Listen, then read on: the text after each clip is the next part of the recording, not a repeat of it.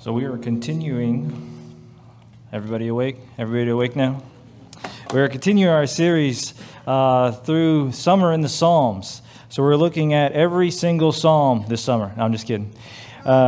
We did an introduction to the book of Psalms last week. We looked at the different categories of the Psalms. This week we're going to be focusing on Psalm, let's see if I can get this to work here, Psalm 1 and 2.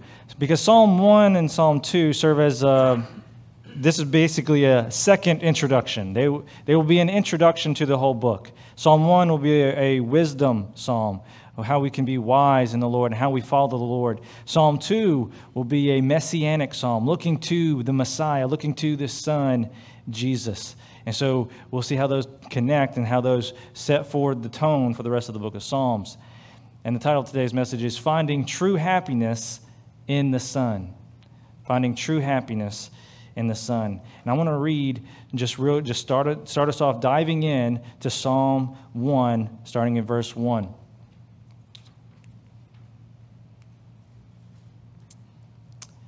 Psalm 1, verse 1 says, "How happy is the one who does not walk in the advice of the wicked, or stand in the pathway with sinners, or sit in the company of mockers.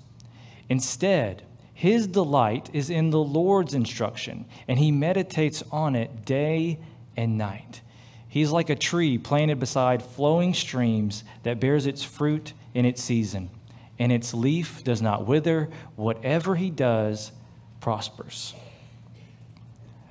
So just in this first couple verses, I want us to see this, the man who is happy, the one who is blessed, the one who has true inner joy. This is not a temporary external happiness that can be taken away, but this is true internal joy, a blessedness, a happiness only that can come from God.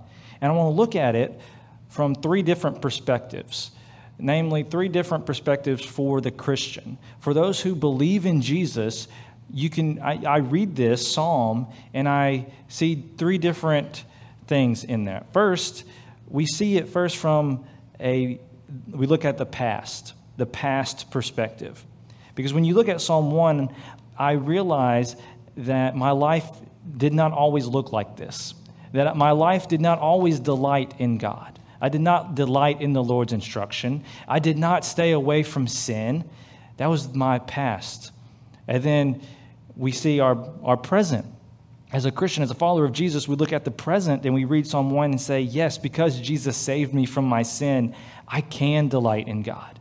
I don't have to walk in sin any longer. This is my present life now. But then you also realize, as you're looking at your present life, you say, I'm not perfect.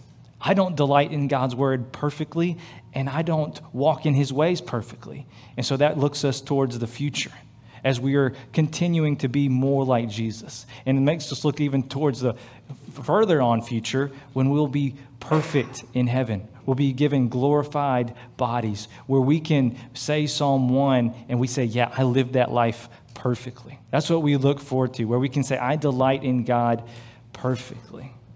So we see the past, the present, and the future of this Psalm 1. Past, we were walking in wickedness. Present, we are saved from our sin and delight in the law of God, but not perfectly. So that makes us look towards the future. And so now we're going to look at the details of Psalm 1 and make some applications of what we can do with this psalm, how this psalm should change us. And along the way, we always need to be looking towards Jesus, looking at how Jesus has changed us and saved us, which Jesus will be the main topic of Psalm chapter 2. So first, Psalm 1:1, let's look at it more closely. It says, how happy is the one who does not walk in the advice of the wicked. Notice here the term walking. And then we'll move into he's walking by, he's moving along. And then secondly, he doesn't want us to stop and stand in the pathway with sinners. And then we move to the progression of now you're not just standing, you are sitting in the company of mockers. So we see, the first thing we see in Psalm 1 is this progression of maybe you just walked on by sin and you may have turned your head and looked, But then he doesn't want us to fall into deeper sin and standing in the pathway with sinners. And then finally, he doesn't want us to wake up one day and say, we're sitting in the company of mockers. So we see this progression of moving deeper and deeper into sin. So we need to stop sin at its beginning. And the key question here, and the key question of Psalm 1 is, are you happy? Do you have true joy in your life? And if you're not currently happy, what would make you happy? If you had a new job, would you be happier? If you had more money, would you be happier? If you had better health, would that make you happy? But then, what if all those things were taken away? So we know that true happiness cannot be found in those things because those things are just temporary. We don't have no control over those things. We need a different kind of happiness. Everyone's looking for something deeper. We're looking for something that will change our life, to give us something to live for. And the book of Psalms begins by showing us this different kind of happiness. Happiness not dependent on our external circumstances, but on being rooted in being right with God. The first time this word happy is used in the Old Testament is in Deuteronomy 33, verse 29. It says, "How happy are you, Israel? Who is like you, a people saved by the Lord?" And so the first time the word happy is used, it is to describe who? The people of God. And why are they happy? Because they are the people of God. Because God saved them. And it continues to say that God is their shield that protects them, the sword you boast in. Your enemies will cringe before you, and you will tread on their backs. God is their protector. He is their savior. He defeats their enemies. That's why they're happy. The next time we can look at this same idea and same word is used in Isaiah chapter 30, verse 18. It says, "Therefore the Lord is waiting to show you mercy and is rising up to show you compassion. For the Lord is a just God. All who wait patiently for him are happy."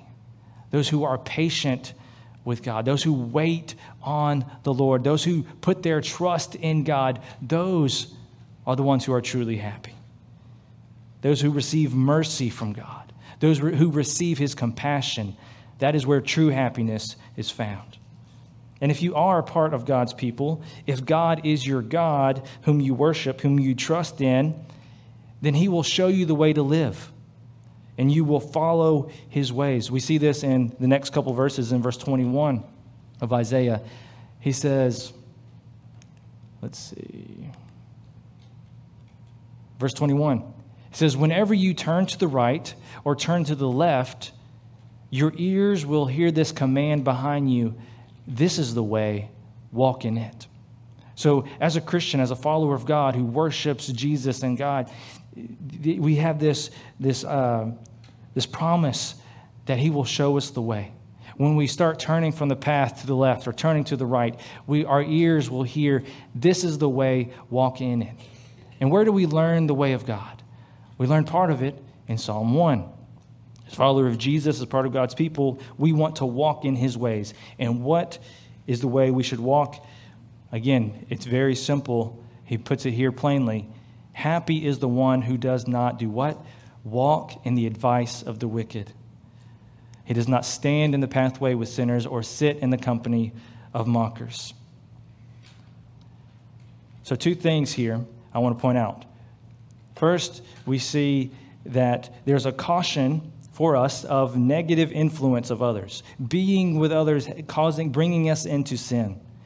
So we need to be on guard and see that true happiness is not found in relationships or friendships with those who encourage you to sin, who say, "Come, do this with us," that would lead you away from God's path. Instead, true happiness is found in relationships that encourage you to follow God's ways. Now, what this doesn't mean is that you should not have any friendships or that you should not have any relationships with unbelievers or with sinners. Obviously, we see this in Jesus' own life. The perfect Son, the King, our King that we follow, he befriended tax collectors and sinners. We see this in Matthew 9, verse 11, because the Pharisees, they saw this. They asked his disciples, why does Jesus eat with tax collectors and sinners? So why is Jesus being with people who are sinners? Didn't he read Psalm 1:1 not to associate with them? Well, he's not joining in with their sin, but he's trying to get them out of their sin. We see this in verse 12. Now, when he heard this, he said, "It is not those who are well who need a doctor, but those who are sick." So if you have a friendship, if you have a relationship with someone who's an unbeliever, someone who is deep in their sin, who are not repentant, don't join in with them in their sin, but be as Jesus calling them out to heal, to be saved from their sin, not join in with their sinning. And then the next basic truth of this verse, of verse 1, is that true happiness is not found in doing evil. True happiness is not found in doing evil. Now, as a follower of Jesus and someone who studies his word, you'd be like, of course, Josh, why would we want to do evil? We know that evil would not bring us happiness. We may know that fact, but do we always believe it? Do we always act on that? Because sometimes we buy into the lie and think that if we do evil, fill in the blank what that evil might be, that then we would be happy. Let me give the first example of this is in the Bible, in Genesis chapter 3.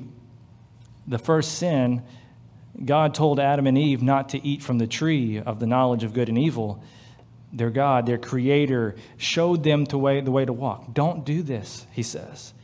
But they wanted happiness in their own way. We look at Genesis chapter 3, verse 6. But before we do, I do want to make sure everyone's awake and to not miss the main point. In order to remember and keep your memory, I want you to turn to your neighbor and repeat after me. Say, true happiness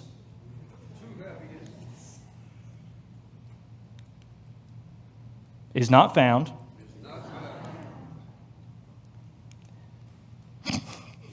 we almost got it. We'll forget the screens. Sometimes, technology can mess us up. Starting from the beginning. True happiness is not found in doing evil. All right, that's the main point I want you guys to get from Psalm 1. Now, to illustrate this, and from Genesis chapter 3, verse 6, they wanted happiness from another way. We see this. The woman saw that the tree was good for food. So even though God said, don't eat of it, she said, but it looks good. It's delightful. That's where I'm going to find happiness. It's desirable for attaining wisdom. And so she saw that it would make her happy. She thought that it was going to be good for her. So she took some of it as fruit and ate it. And then she also gave some for her husband who was with her, and he ate it. So we don't do things that we don't think would make us happy. We do things because we want to be happy. We find some satisfaction in it. They thought doing this evil thing, disobeying their God, would bring them good things, would make them happy. For us, it's not the tree of the knowledge of good and evil. We don't have that temptation. That's not our thing in front of us. But it's all other kinds of evil. For example, we look at our bank account. We look at our bank account, and then we look at the tax forms, or we look at our church member in need, and we say, it'd probably make me more happy not to be generous. It'd probably make me happy to maybe fudge the numbers on my tax forms. That would make me happy. And so in that moment, we buy into the lie and think that we will be happier if we do evil, if we are not generous with our money, or if we lie on our taxes. Again, we need to be reminded that true happiness is not found in doing evil. We have to trust God in this, that He knows what is best for us, and it's not doing evil things. And the first step of pursuing happiness, following Psalm 1, is to realize and admit that we have already done this. Admit that we have sinned. Admit that we have even given wicked advice at times. And that we not only walked in the advice of the wicked, but yes, we gave wicked advice. And Jesus picks up on this idea of true happiness in His Sermon on the Mount, because he points to us that we need to admit that we have fallen short. In His Sermon on the Mount in Matthew 5:3, he uses the same word, happy, blessed. And who are the blessed ones? Who are the happy ones? They're the ones who are poor in spirit. That is, they are recognize that they are spiritually bankrupt. They realize they can't not offer anything good before God. They don't have enough credit in their bank account to buy a ticket to heaven. You can't earn God's forgiveness. You have to recognize that you're a sinner. And because when you recognize that you need God, that you need His mercy, that you need His help, only then can you begin to be happy. The same idea is found in Psalm 32, verse 1. The same word, how joyful or how happy is the one whose transgression is forgiven, whose sin is covered. You can't begin to be happy unless you admit that you're a sinner and you have that sin covered. And you begin to see those things that for what they are, those evil things, those sins that don't bring true happiness. Lying, selfishness, pride, revenge.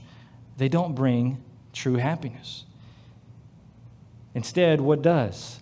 Psalm 1, verse 2, your delight should be in the Lord's instruction. Your delight is in the law of God, and you meditate on it day and night. Delighting in and meditating, there are two sides of the same coin. If you delight in God's word, you will want to read it more. You want to meditate on it. You'll be thinking about, how does this law of God apply to my life? And then as you meditate on it more, as you read the scriptures, then you'll start delighting in it more. And verse 3 describes what this person is like.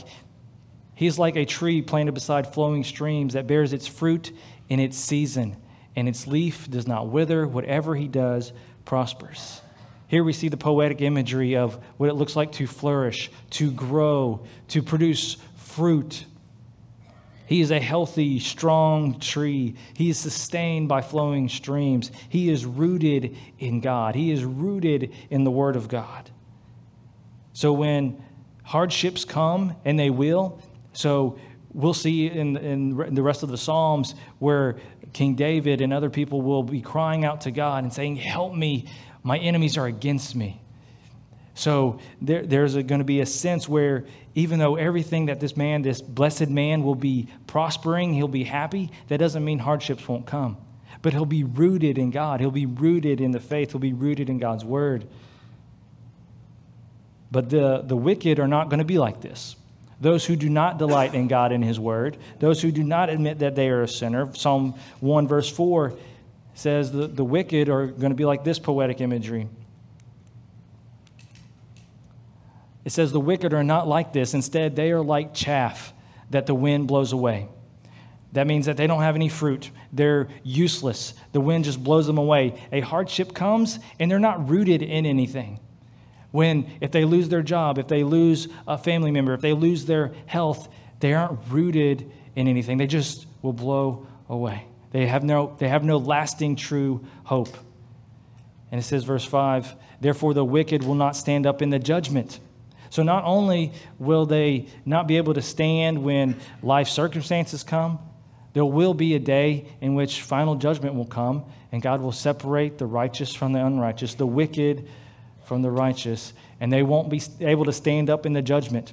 They won't be able to stand up before God and give a case because they have no argument. They won't be able to stand, the sinners, in the assembly of the righteous. For the Lord watches over the way of the righteous, but the way of the wicked leads to ruin. There are two paths, the way of wickedness and the way of righteousness. Righteousness meaning those who do right, those who follow God and His way. They will be separated, the wicked and the righteous. And so we've talked about how there are, in this life today, you can find true happiness, true blessedness in following God's way. But in contrast, we know that this will be the same for eternity. If you don't follow God now in His ways, you won't have happiness for eternity. There are eternal consequences for our actions. And so at this point, you might be convinced to pursue happiness God's way. But you also may be somewhat worried. You might be thinking, Josh, I've done evil. I still sin. What if I'm not righteous enough to be in the assembly of the righteous? What if I'm not good enough to be in that in crowd, right? But we've already mentioned none of us are righteous enough to be in that in crowd. None of us on our own merit will be righteous. None of us are perfect. All of us have sinned and don't deserve to be there. But by the grace of God, he can transfer us from the kingdom of darkness to the kingdom of light.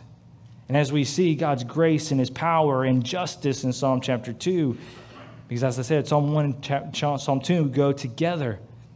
The way we become part of the righteous is we're trusting in the Son, delighting in the Son. And it begins with the question of Psalm chapter 2 that leads us into our need for Jesus. Psalm chapter 2, verse 1. It moves from the individual blessed man now to the whole world, to the nations, to the peoples. It says, why do the nations rage and the peoples plot in vain? So while the blessed man is happily meditating on God's word, we see these people are meditating. That word plot there, the people's plot in vain, could also be translated as meditating. They are thinking of ways to rebel against God.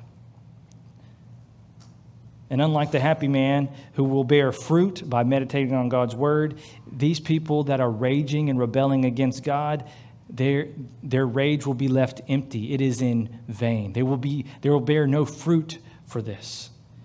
The reason why they're raging and rebelling is in vain is because who are they rebelling against? Who are they raging against? Who are they plotting against? Verse 2, they are plotting against the Lord.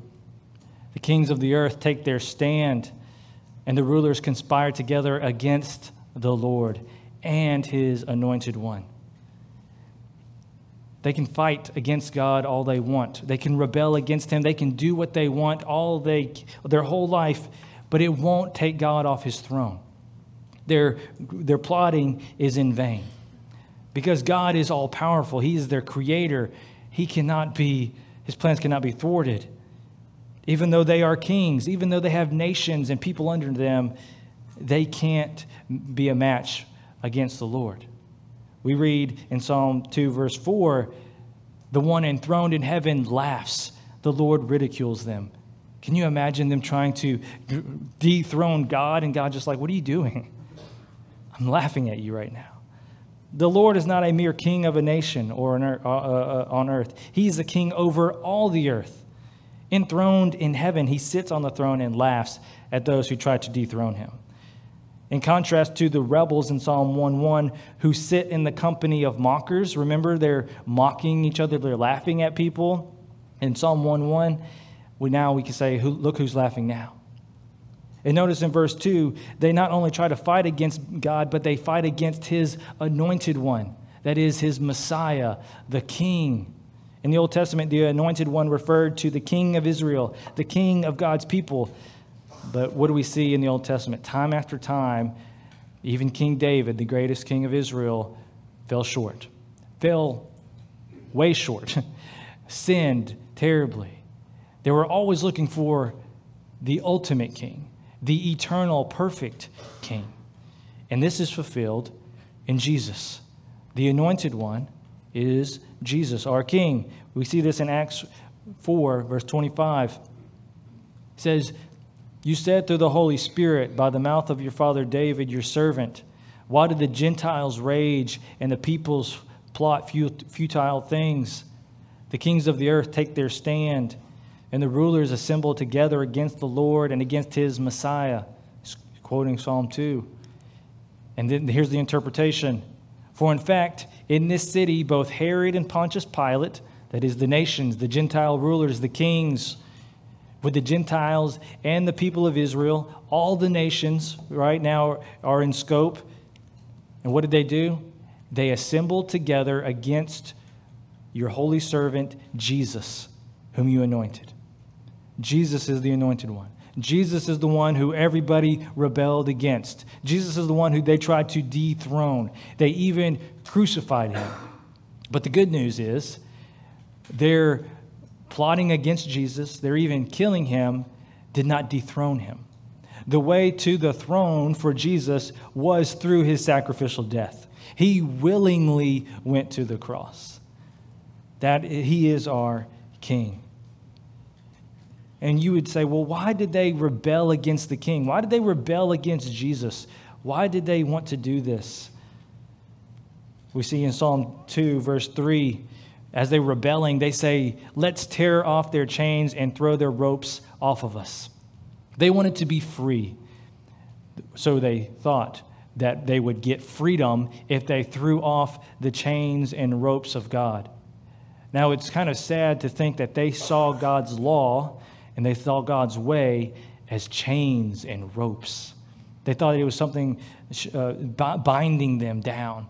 But in reality, God's law is not a chain or a rope, but a guide, a way for true happiness. But they just saw it as a restriction. They wanted to throw off God's law. They wanted to throw off the chains and the ropes.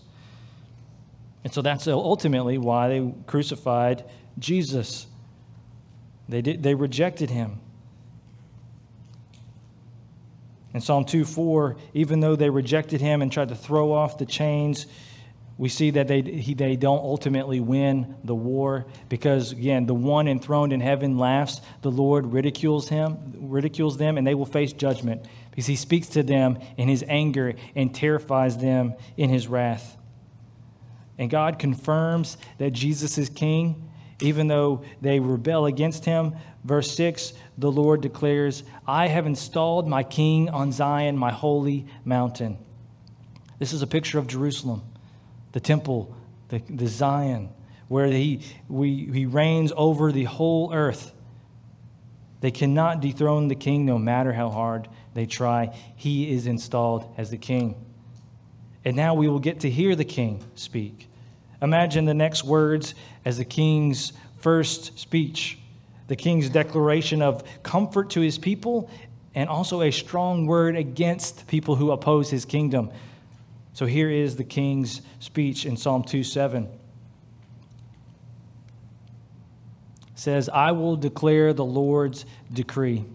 He said to me, you are my son. Today I have become your father. So Jesus begins here, the anointed one, by declaring what kind of king he is. He says, I am the Son of God. I am the Son of God.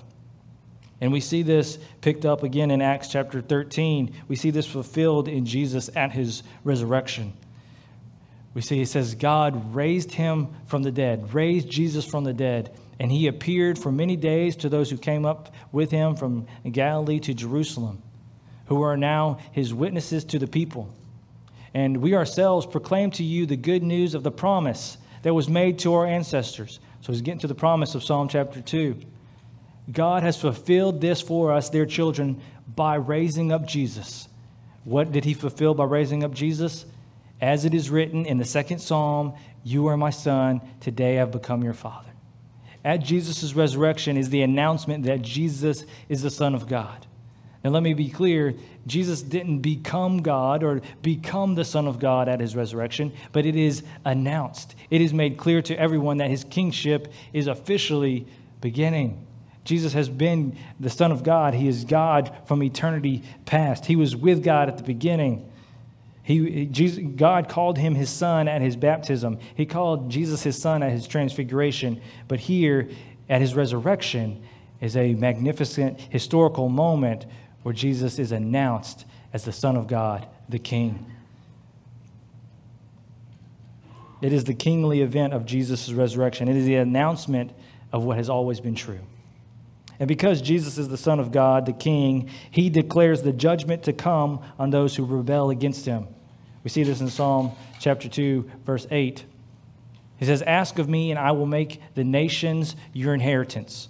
So all the nations, all the world will be given to the Son. The ends of the earth will be your possession. And because he owns it all, he will have authority over it all. And those who rebelled against him, what will happen? Verse 9, you will break them with an iron scepter. You will shatter them like pottery. There is no one that can escape the judgment of the King. All the nations of the earth are under his authority, is his possession. And the purpose of this declaration of judgment, the reason why the king tells the people this, why doesn't he just go and shatter them? But he says, I'm going to tell you what happens if you keep rebelling.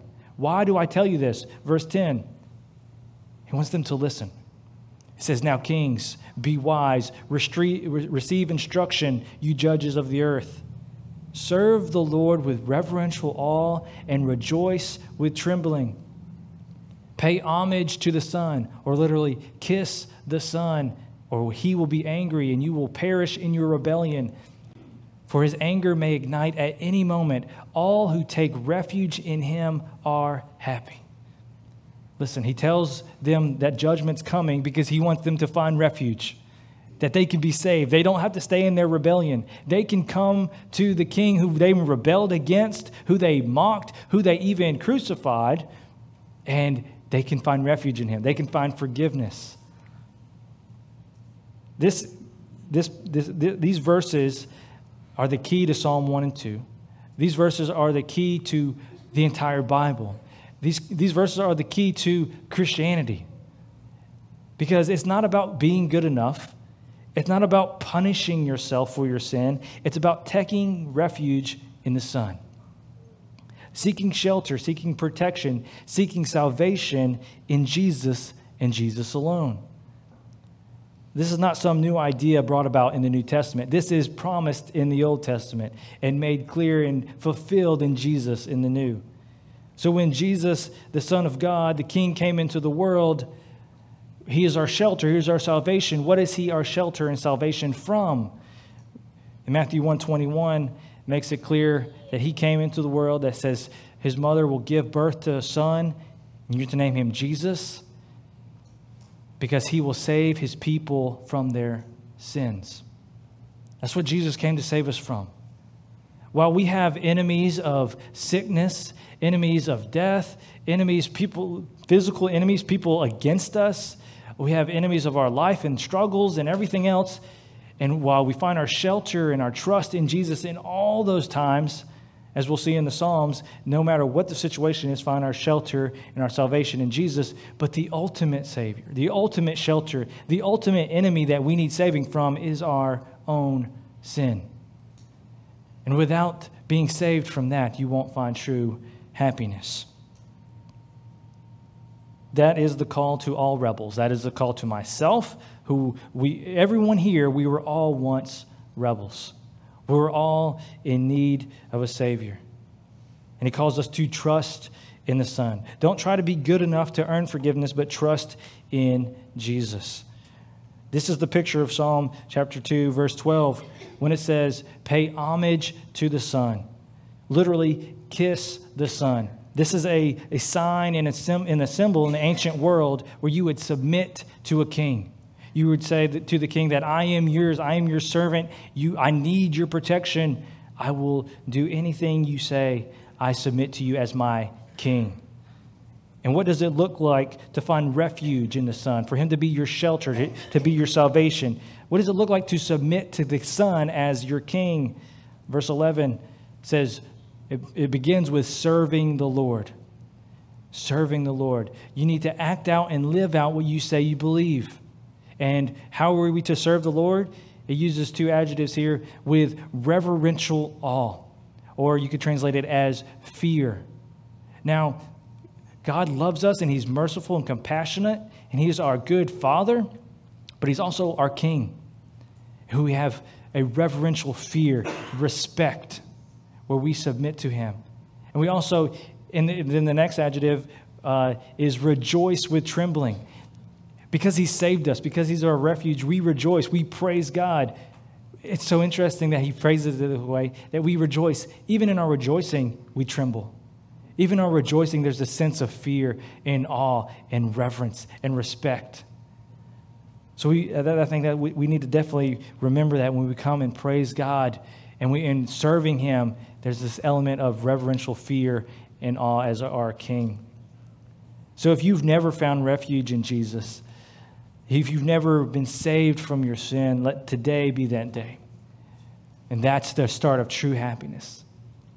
If you presently trust in Jesus and you're delighting his word and you're living in reverential fear and submission to God, continue in the faith. Continue that. Grow in that. Serve God. Serve others. And I want you to pray 4 different things this week. First, I want you to pray, God, help me delight in your word. Help me delight in your word. Second, I want you to pray, God, help me not delight in evil. Help me not delight in evil. And then third, God, help me turn to you as my refuge. Help me turn to you as my refuge. When times get tough, when things come in the way, don't let me find my refuge in something or someone else, but only in you, God. And then fourth, God, help me serve you. Help me serve you, God. So those are the 4 prayers this week. And also, each week, I want us to read another section of the Psalms. So if you read about 15 Psalms a week, you can read the whole book, 150 Psalms, by the end of our series in 10 weeks. So this week, I want you to read Psalm 16 through Psalm 30. Psalm 16 through Psalm 30 this week. And be reading through Psalms. Be reading God's word, delighting in them. So with that, we're going to have Kay and Mark come up and play a song of response. And in this song of response, I want you to praise God for what he's done in your life. And if you've never have had refuge, or if you want me to pray for you for something that's going on, a tough time where you can find refuge in Jesus, I'd love to pray with you today. So let me lead us into that time of response by praying for you. God, I thank you for your word. God, I ask that your word dive deep into the hearts of the people here, that we would all leave here changed, that our minds and our hearts and our emotions would be transformed to be conformed to your word, that we would delight in you, that we would delight in your word, that we would not delight in evil any longer. God, help us find refuge in you and you alone. Pray these things in Jesus' name. Amen.